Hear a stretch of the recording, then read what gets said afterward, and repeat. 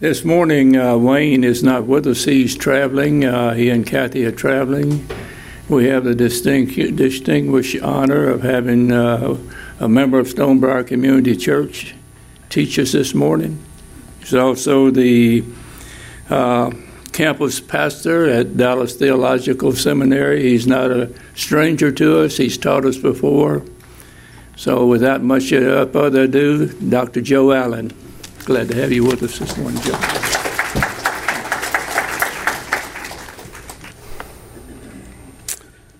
Well, I want to say thank you for the privilege of being able to be here, because it is a privilege. It is an honor for me to be here. And I want to thank Doug Williams and the other leadership in the class for inviting me to come. And Taylor, it's good to see you again. And I do remember that Dr. Toussaint would always begin the class with a little funny.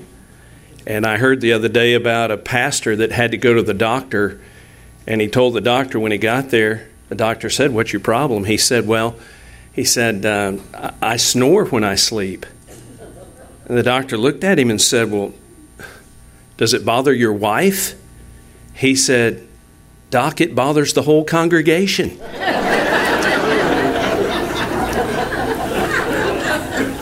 You know, being the chaplain at the seminary, you hear all kinds of stories. I heard about a graduate from a couple of years ago. He prayed that God would give him a pretty wife and a big church. And God gave him a pretty church and a big wife. So,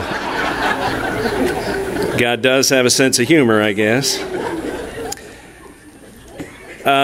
Take your Bibles, if you would. Turn to the book of Hebrews, chapter 4, one of my favorite passages in all of Scripture. It's just, I'm going to give you 3 simple verses, and we'll pretty much wring it dry this morning. I just love this passage because it speaks to the heart, and I'm all about that. I'm all about having my heart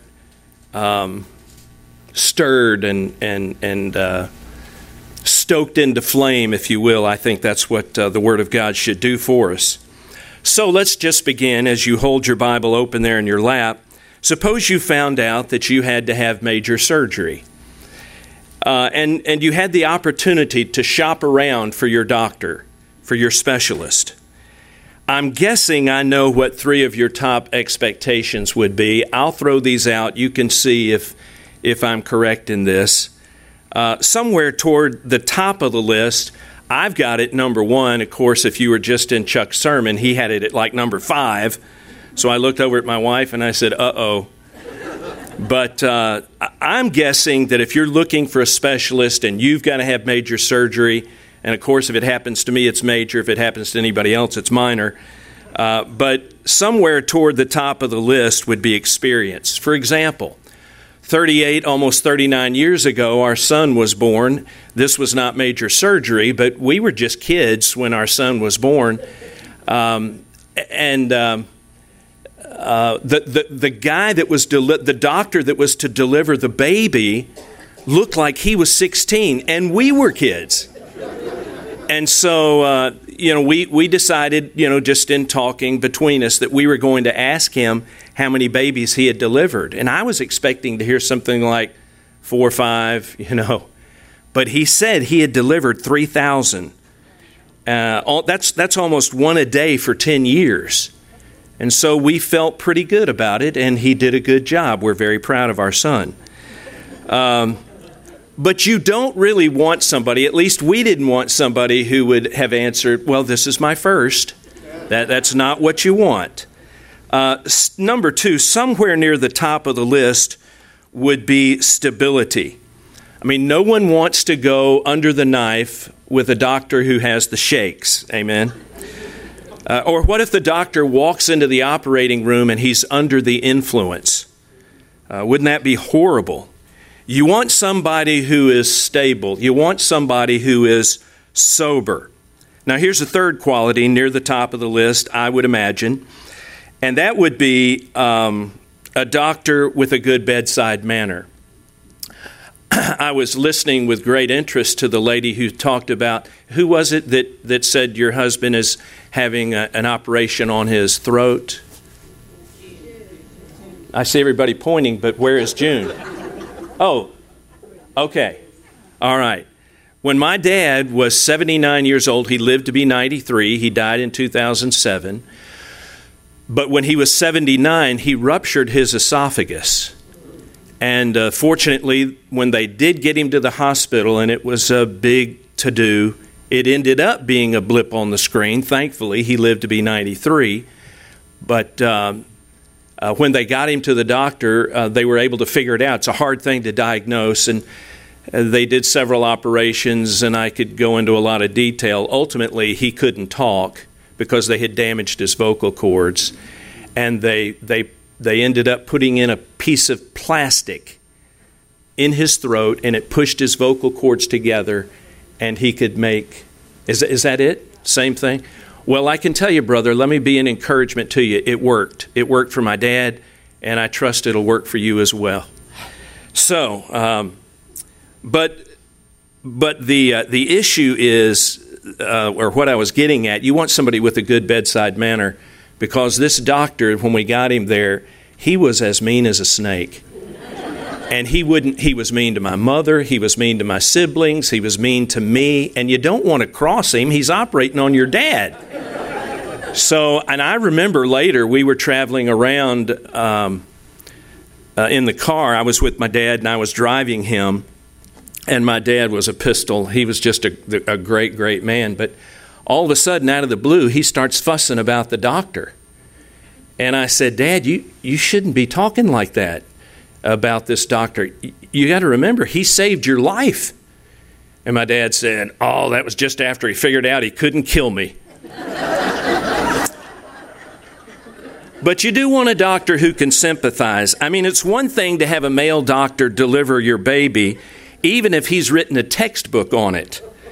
But it's a different thing altogether to have a female doctor deliver your baby, especially when she's had her own children. She can sympathize. I promise you, she can sympathize like no male doctor ever could. If you're going to fly to California, you don't want the pilot to say, well, this is my solo flight. It's my maiden voyage. You don't want a dentist to come in when you're in the chair and he comes in walking like this, with the I almost called them weapons, but you don't want that. You don't want a skiing instructor if you go snow skiing and every time you fall down, the instructor says, oh, get up, you big baby. You just don't want that. You want somebody with a good bedside manner. When you seek a recommendation, you want to hear from a trusted friend. Rest assured, he's the best. Well, I want to tell you this morning to rest assured, Jesus is the best. So as we look at Hebrews chapter 4, I want to tell you that the larger context of the passage before us this morning, we could actually call it the theme of the entire book of Hebrews if you're not familiar with this book. And it is a little bit of a difficult book to get your mind around. That theme is the absolute supremacy of Christ. When I was in Bible college, I took the book of Hebrews as a class. And for the final exam, we had 1 hour to trace the author's argument through the book with nothing but a pen and an unmarked Bible and some notebook paper. And that's all. That's all that we had. No notes at all. And do you know, the other day I was going through a box of old papers of mine, and I came across this paper. You can tell it's yellowed. I am so proud of this that I kept it. I think it's the only 99 I ever made in my life. And it is that paper from studying the book of Hebrews. We had to trace the argument all the way through. This paper is sheer genius. So after class, if you want to come and feast your eyes on this work of art, I'll be signing Bibles. But my point is that the words better, the words perfect, and heavenly appear frequently in the paper as well as in the book of the book of Hebrews, because Christ is superior in his person and his priesthood. If you read through, just give the book a cursory reading, you'll see that Jesus is a better priest than Aaron. He's under a better covenant, or we are under a better covenant because of him, in a better sanctuary, offering a better sacrifice based on better promises. And up to this point in the book, we're in chapter 4, but up to this point in the book, the author has argued that Jesus is superior to the prophets. He's superior to the angels. He's superior to Moses. And in this passage, Jesus is superior to the Levitical priesthood. So I want you to remember that, because that's the immediate context of what we're going to look at. The larger context, what did I say? The absolute supremacy of Christ. But the immediate context is that Jesus is superior to the Levitical priesthood. And the author also gives us the application of his words in verse 14. I want you to look at verse 14, and it says, "Since then we have a great high priest who has passed through the heavens, Jesus, the Son of God, let us hold fast our confession." That's the application. I just want you to tuck these things away as we move through the lesson today. We are to hold fast our confession. Take a moment, keep your finger there or an eyeliner, stick it in your Bible there, and turn over later to the book of Hebrews, chapter 13. I want you to notice a verse here as he's wrapping up the book. We're in the last chapter, but there's an interesting verse in verse 22 of chapter 13, and it says, "But I urge you, brethren, bear with this word," notice, "of exhortation. For I have written to you briefly." He's written 13 chapters, and he calls the entire book an exhortation, an encouragement. Even a little strong probably to say a kick in the pants, but his purpose for writing the book is to give us a word of exhortation to persevere in our faith. Not the immediate people that he was writing to, he was writing it so that they would not turn away from Christianity and go back into Judaism. And he gives them the reason why. Because we have a great high priest. All of us are prone to wander. All of us. So the jump from what we are reading, which was written approximately 64 to 68 AD, to where we are today is not a big jump. And he's telling us, let's just make this practical, or what good is it? Don't abandon your relationship with Christ for, you fill in the blank, for whatever you may be tempted to abandon your relationship for whatever it is that you're tempted to put before the Lord Jesus in your life. Because Christ is superior to whatever you just put in the blank. Let me illustrate that by giving you a quote from C.S. Lewis. And I love this. He said, "You cannot find peace apart from Christ because it doesn't exist apart from Christ." I have a brother-in-law who lives 20 miles west of Fredericksburg. It's a little town called Harper. There's no easy way to get there. 2 weeks ago, we heard Chuck preach, and we were on the way home, and we got word that they had put my brother-in-law into ICU, and they had called in hospice. You would have to know him. He was an F-15 pilot and then an instructor. Kind of person you want defending your country. Could be the nicest person you'd ever met. But again, mean as a snake. Horribly abusive to my sister. Not physically, verbally. I went down, drove down 2 weeks ago, tried again to lead him to Christ, and he was just cussing me the whole time. There is no peace apart from Christ, and he certainly doesn't have it. My sister's words about her husband were, he wants to die, but he's afraid of death. No peace apart from Christ. I can tell you this, you'll not have peace if you know Christ as your Savior. You'll not have the peace that he promises if you're not walking with him. And if you're not, I've got a great little verse for you. It's Proverbs 28:13. It says, "He that covers his sin shall not prosper, but whoso confesseth and forsaketh them shall have mercy." Friends, that's one to cling on to. Let's look at verse 14 again. "Since we have a great high priest who has passed through the heavens, Jesus the Son of God, let us hold fast our confession." Now notice the superiority of Christ to the Levitical priesthood.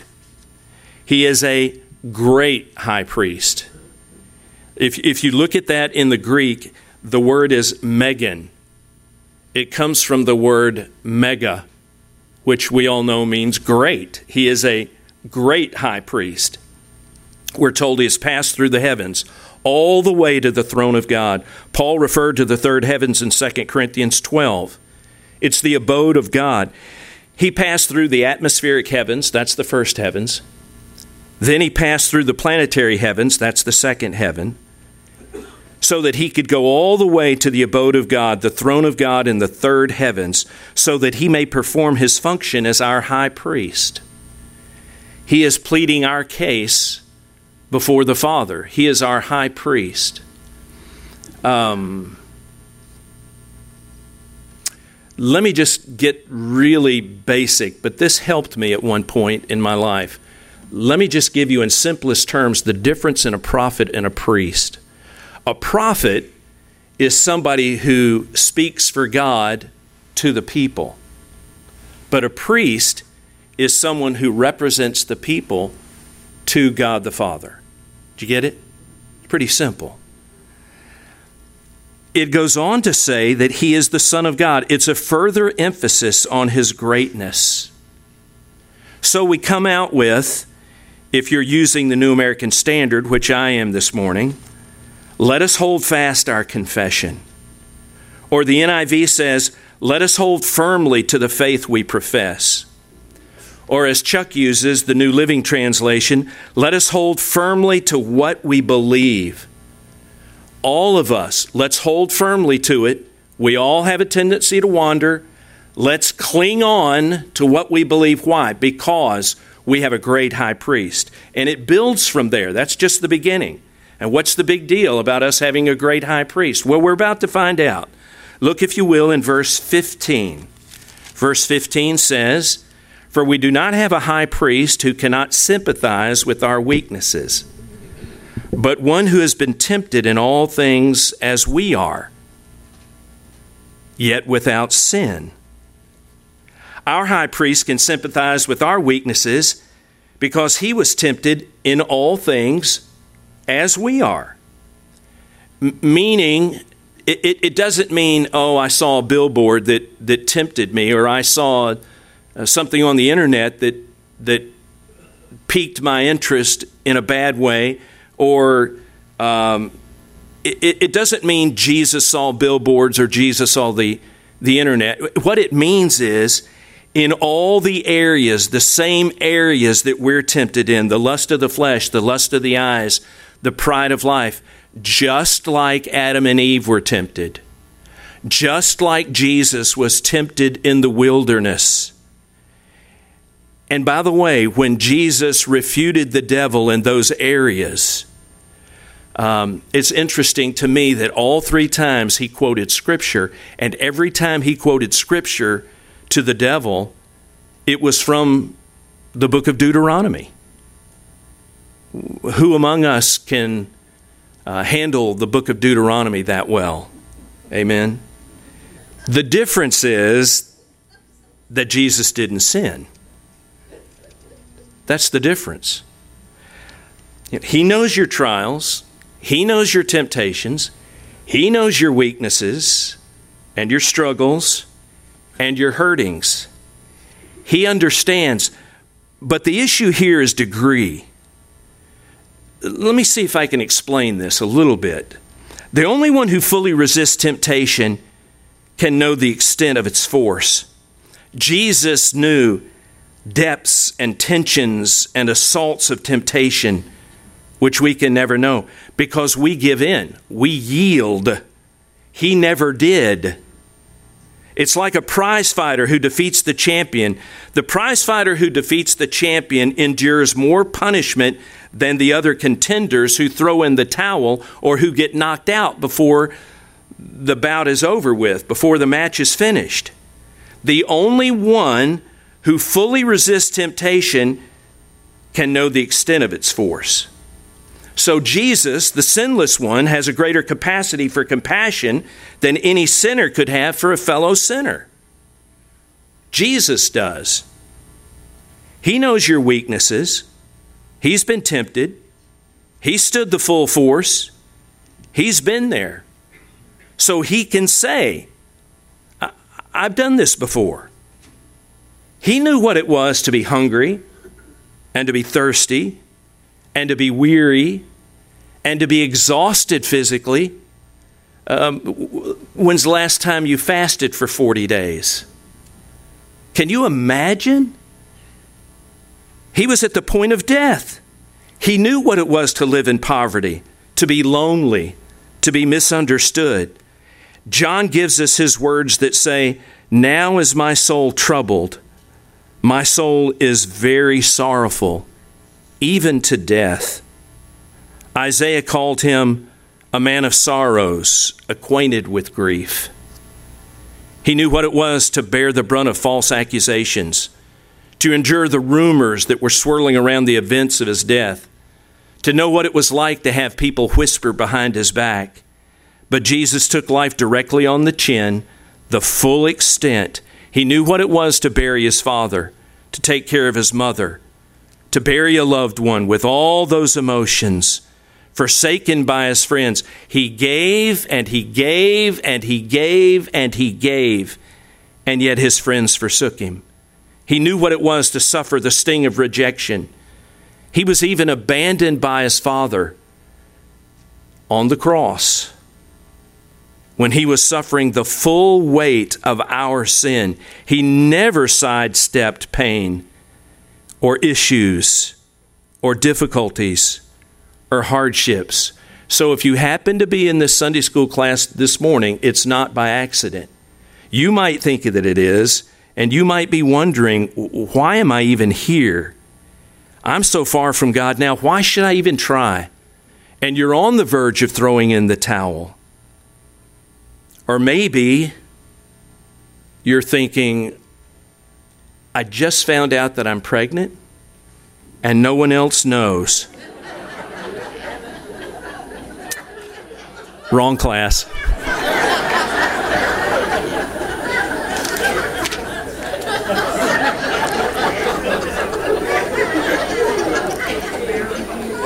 Yeah.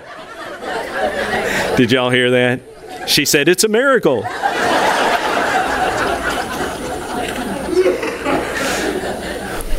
But you could be saying, I'm single and I do have all kinds of bad thoughts. Or I'm so far behind in my bills that I'm on the verge of declaring bankruptcy and it's embarrassing. Or I'm going through a divorce and the pain is more acute than I can describe. Or the doctor says, it just doesn't look good. I'm afraid it's whatever. And Jesus says, I've been there. I've gone the distance. I know your weaknesses. I've felt the full force. He's telling us in this passage, I speak from a context of reality, not 2,000-year-old psychobabble, not theoretical hogwash. I'm not saying these things in a vacuum. I've been there. That's why I can relate, because I'm your great high priest. This isn't irrelevant. It's an understanding he has born from experience. I took years of reality head on. I understand at the deepest possible level. You know, there's an old story, and I read it recently about a farmer who had some pups he wanted to sell, some puppies, and he put up a sign out near his house, and the dog house was nearby, and a little boy was going by. The little fella was out reading the sign and looking at the dog house, and the farmer saw him, and he came out of his house. And the little boy said, put his hands in his pockets. He said, "Mister," he said, "I'm interested in buying a puppy." And the farmer said, "Well, these are golden retrievers. And these little pups have great parents, and they're very expensive. And I'm not sure you could afford them." Well, the little fella reached way down deep in his blue jeans, and he pulled out 39 cents, and he held it up, and he said, "Mister," he said, "is 39 cents enough for a look?" And the farmer said, "Yeah." He said, "That's enough for a look." He said, Dolly, this gorgeous golden retriever, comes out of the doghouse and down the ramp, followed by 4 balls of fur. They came bounding out behind Dolly, and they followed her as she ran over to the farmer. The little boy's eyes got as big as saucers. And then he noticed another pup, the runt of the litter, came, kind of slid down the ramp, got up, struggled, doing his best to run over to his mama. And the little boy said, "Mister, that's the puppy I want." And the farmer looked at him. He said, "Son, no, that's not the puppy you want." He said, "That's the runt. That little puppy's never going to be able to run and play with you like the others would." About that time, the little boy took his pants leg, his jeans, and he pulled them up. And when he did, he exposed a brace that went down both sides of his leg, and it actually attached into his boot, the sole of his shoe. He said, "Mister, I don't run so well myself, and that little pup's going to need somebody who understands." Well, look at verse 16. "Let us therefore draw near with confidence to the throne of grace, that we may receive mercy and may find grace to help in time of need." You know, having this kind of a high priest, a great high priest, one who was tempted, one who never gave in, one who understands. I don't know about you, but doesn't that do something to you? Doesn't that build confidence in you? Doesn't that engender some confidence? So we're exhorted to approach him boldly. We don't need the mediation of earthly priests. There's no barrier for us. We are to draw near. We are exhorted to draw near to the throne of grace. What language is that? How lovely, how captivating, how memorable. A throne of grace. Doesn't it just sound pretty? It speaks of his sovereignty. It's a throne. And it speaks of his benevolence. It's a throne of grace.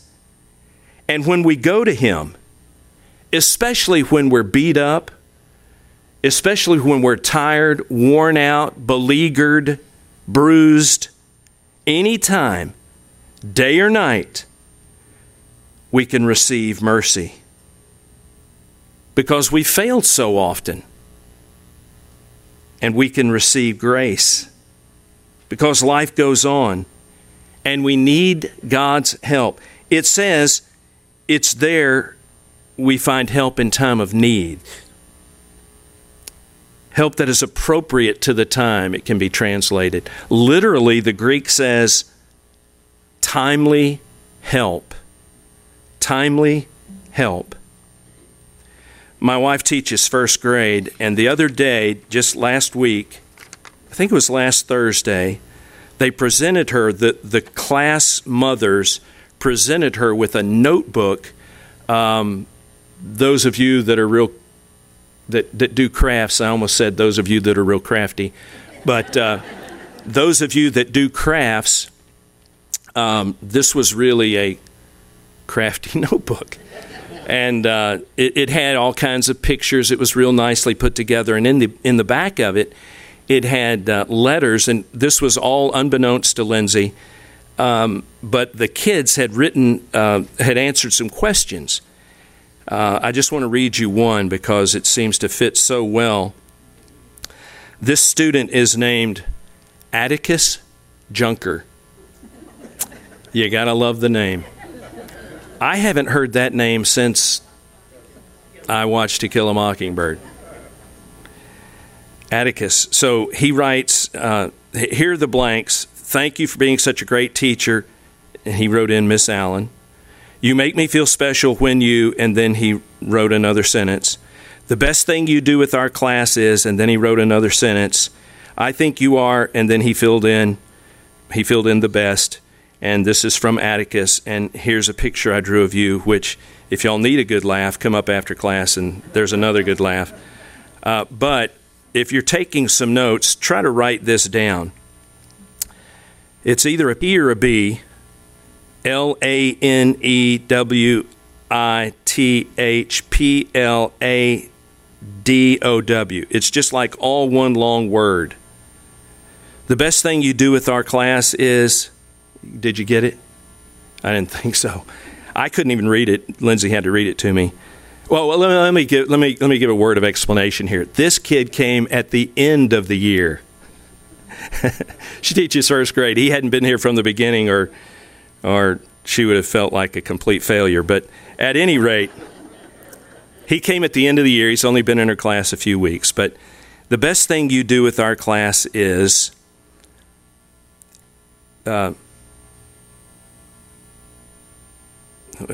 what is it? Playing with Play-Doh. Playing with Play-Doh is what that sentence is. But the sentence I really wanted you to get was this one. You make me feel special when you, and he filled in, when you help me when I need help. Or actually, he said, when I need help. It's exactly what we're reading here. We can go to the throne of grace and we can draw near with confidence so that we may receive mercy and find grace to help in time of need. In a timely manner, timely help. So go boldly. Go boldly. He understands. He wants to help. Don't hold back. Don't hold back. Go to him. He is your great high priest. That's what this passage is saying to us. I'm going to close now with two stories back to back that also illustrate this. Our son and his family lived for 8 years in Bangladesh. They were missionaries there. And things got so dangerous, they have 2 small children, things got so dangerous that they have moved over to India. By the way, my son married Tim Tebow's sister. Maybe you've heard of him, but that's my only claim to fame. And I can put that when I sign your Bible if you'd like. But at any rate, the little fella, my grandson, his name is... probably guess. My father's name was Joe. I'm Joe. My son's Joe, and he is JoJo. So, JoJo is 8, and our granddaughter is 11. Is that right? 9 and 11. And she's a blonde-haired, blue-eyed beauty, and things just got too dangerous. I think it wouldn't bother Joey to die a martyr's death. But he said, I just can't do that to the kids. So the International Mission Board gave them a way to go over into India. And everybody where they are speaks Bengali, so they didn't have to learn a new language. And he can go back into the country and make sure that the work is continuing. But the reason he went there in the first place is because nobody else would go. And he wanted to, I think it's Romans 15:20, he wanted to preach the gospel where the gospel had never been preached. He told us a story early on. Another thing I need to tell you before I continue the story is that when he was little, he never cried very much. Always had a very strong grasp on spiritual things, and pretty amazing. He came out saying, "What can I do to please you?" Whereas our daughter came out, she's a successful attorney and works for her church, and obviously our lives are really focused around our kids. So anyway, getting back to the story, he went up into what they call the hill tracts in Bangladesh, and it's up near, the people who actually live there are probably Chinese descent, and they've come down. They're not really Bengali, but they live, and they're essentially Stone Age, and it's hard for me to grasp the fact that people on this planet still live like that. But he traveled back and took every mode of transportation you can imagine. Took a train and then a bus and boat and a motorcycle. At one point they had to ford a river, and they would go across the river holding up the projector and the generator and the Jesus film that they show. They get permission before they go into these villages, and so he got permission from the tribal leader, and they set up the Jesus film. And what they normally do is they'll show the Jesus film, and then they'll stop, and halfway through it, and he'll preach the gospel to them and give them an invitation, and then they'll continue on with the rest of the Jesus film. Well, they got there, they got permission, they were really worn out, really tired. Joey was telling us this story. He said they had about 35 people there. It was after dark, and 35 men from the village. And he said at the time he was starting off the conversation by asking them, "What do you think the greatest problem in the world is?" And you can start a presentation in a million different ways, but he was just using that at the time. And so he asked, what do you think the greatest problem in the world is? And whatever they answer, whether it's putting groceries on the table or the stock market or whatever they say, he'll say, yes, that's a tremendously important issue, but there's a greater problem, and then he'll talk about the problem of sin, and then he'll go right into how Jesus solved that problem for us. So they show half of the Jesus film, and they get up there. He gets up to preach to them, and he asks them, what do you think the greatest problem in the world is? These are Stone Age people now. One young man in his 20s stood up, and he said, and I remember Joey telling us this, he said, we want to know how to get to heaven. And when he told us, he started weeping, and he said, Mom, Dad, he said, I couldn't catch my breath. He said, I almost fell to a knee. And he said, I was able to give them a clear gospel presentation that we're sinners, that we owe a penalty. The penalty is hell. Jesus died on the cross. He suffered in our place. He paid the sin debt that we should have to pay. He came back from the dead, and that by simple faith in Jesus, you can also know that you're going to heaven. He said all 35 of them raised their hands saying, we want to trust Christ as our Savior. Now, I inject that story because the next one doesn't have that kind of an ending. It's got a different kind of an ending that fits more with the passage that we're looking at. It's these 3 simple verses. Let us therefore draw near with confidence to the throne of grace, that we may receive mercy and find grace to help in time of need. He told us this about 2 weeks ago, I think it was. He's in India. He had an opportunity to preach in a leper colony. And yes, they still exist today. And he was determined to go into the leper colony and hug them and shake hands with them. And we said, well, we didn't know you did this. We didn't know you went into a leper colony. And he said, well, I sent you pictures. And we said, what? He said, look at your phone. And and sure enough, he had sent us pictures. We told him we didn't know what they were. We didn't know why you were sending us those pictures. He said, blow them up and take a close look at their hands. And essentially, they don't have hands. They have nubs. But he went in to preach, and he said, there's a pretty strict caste system in India. And if you're in the outcast caste, then he said, you're pretty much at the bottom of the barrel, and you can't get out of it. But if you're a leper, you're an outcast of the outcast. Even if you don't have it, but say your grandfather has it, you're considered unclean.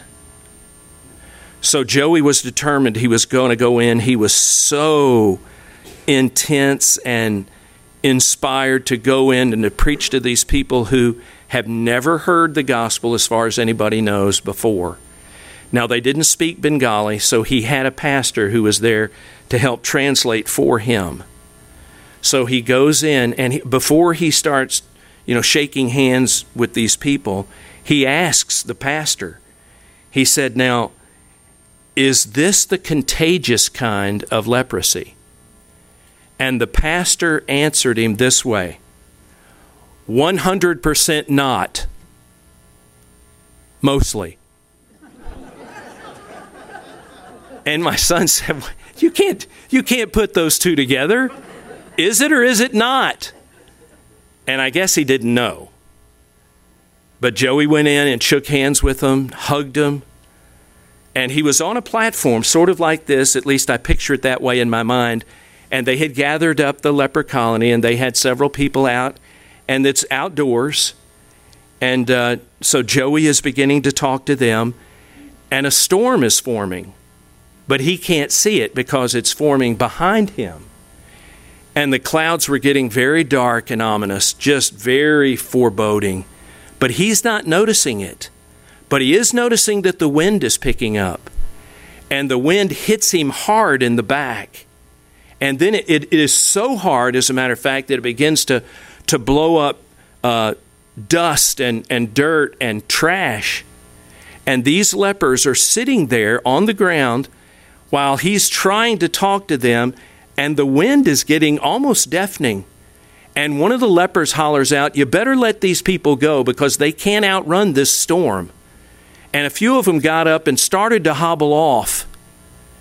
And as they started to hobble off, Joey turned, and he saw what was going on behind him with the dark clouds and the storm coming and the clouds gathering.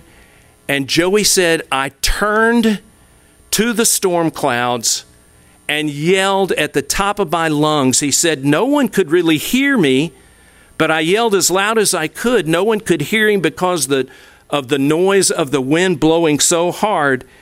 But I cried out, Lord God, make it stop. And when he was telling us this, he was crying, which he hardly ever cries. And he would have to stop and gain his composure. And he told us, he said, Mom, Dad, I wasn't rebuking the storm. I was asking God to rebuke the storm. I knew exactly what I was doing.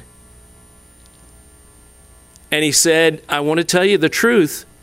He said it wasn't like the storm instantly dispersed. It wasn't like somebody flipped a switch.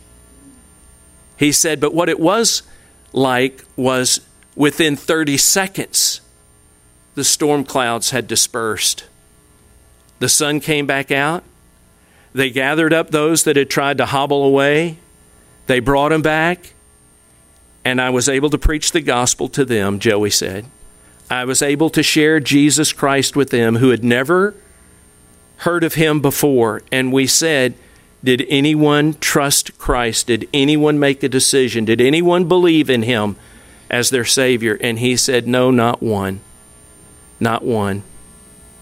But based on the other story, he knew he was planting a seed, because the other story, where all 35 trusted Christ, he went to the young man afterwards and he said, "How did you know to ask that question?" And the young man said, "A messenger from a neighboring village came to our village." And that's all he knew. He didn't know if he had shared part of the gospel or the entire presentation of the gospel. But he had planted seeds. And in the first story, 35 trusted Christ. In the second story, seeds were planted. I began to think about this story that Joey shared with us in this leper colony. And it occurred to me, it fits verse 16 so well. "Let us therefore draw near with confidence." And that's exactly what he did. He turned back and he looked at the clouds, and with great boldness, with great confidence, I think the King James uses the word boldness, he cried out, "Lord God, make it stop." And he said within 30 seconds, it had stopped. Someone taught me a long time ago that God is as concerned for you as the people you minister to. These people heard the gospel. They heard the gospel. We know His word will not return void. But I think it's a perfect illustration of this verse, because he was discouraged and he knew that these people would not have most likely another opportunity like this one. And he was so discouraged and so disheartened when many of them got up to leave and hobble off. So he went boldly to the throne of grace, and he found help in a time of need. Let's bow, shall we? And with your heads bowed and your eyes closed, I want to read these 3 verses because they are so rich. And I love them, and I hope you will too, if you don't already. "Since then we have a great high priest who has passed through the heavens, Jesus, the Son of God. Let us hold fast our confession. For we do not have a high priest who cannot sympathize with our weaknesses, but one who has been tempted in all things as we are, yet without sin. Let us therefore draw near with confidence to the throne of grace, that we may receive mercy and may find grace to help in time of need." Our Father, that's our prayer this morning. In Jesus' name, amen.